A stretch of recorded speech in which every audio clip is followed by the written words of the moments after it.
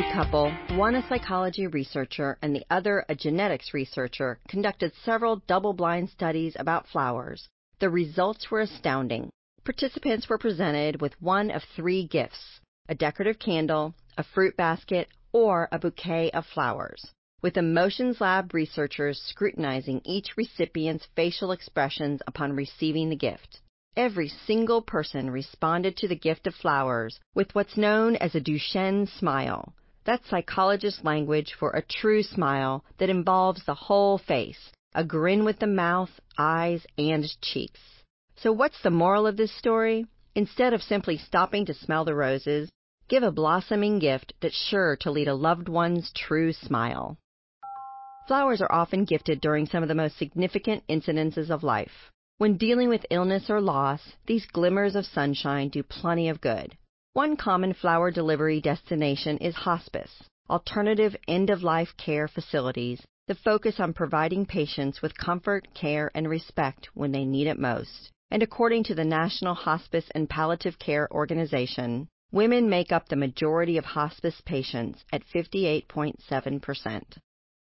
Those who work in the hospice field are compassionate givers who labor tirelessly and believe in honoring their patients' wishes and putting a strong emphasis on quality of life. If you think about what you would want when you were in that position, chances are you wouldn't turn down a lovely surprise bouquet. Heidi Berkman understands the power of flowers, particularly for hospice patients, and created an incredible nonprofit called The Bloom Project that's focused on the selfless values of beauty, giving, and joy. In the past decade, the Bloom Project has brightened hospice and palliative care facilities in Central and Northwest Oregon with nearly 200,000 spectacular floral arrangements, illuminating any number of lives and bringing countless smiles to patients' faces. Heidi's big-hearted, volunteer-run nonprofit began with a simple epiphany. She had spent more than 2 decades working in the event planning industry when, one day, she discovered just how many flowers end up discarded following events.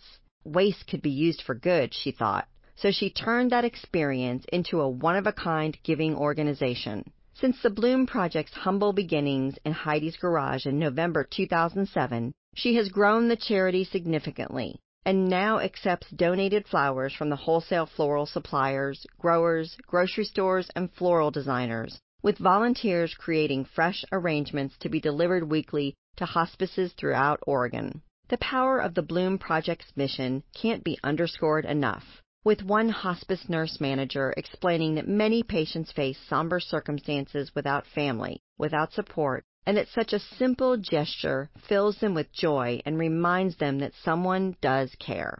Though Heidi's organization has had an impact in Oregon, she's hardly resting on her laurels. During a recent Detroit Flower Week event, she expressed the hope that the Bloom Project would grow to other markets, including Detroit, and led a pop-up workshop for participants to arrange flowers that were later donated to Hospice of Michigan. It's no surprise that in 2015, Heidi received the esteemed Edward E. Rosenbaum Hospice Life Award, founded by a physician who faced cancer and saw a need for more empathy in medical care. While Heidi was proud to receive the award, she knows there's plenty more work to be done to ensure a little positive flower power can be sprinkled into the lives of hospice patients.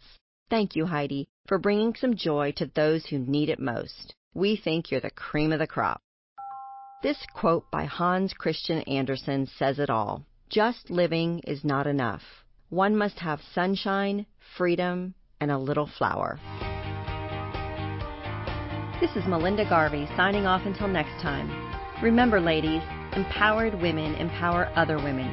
So share on the dot so more women can have a voice. Thanks for getting ready with us.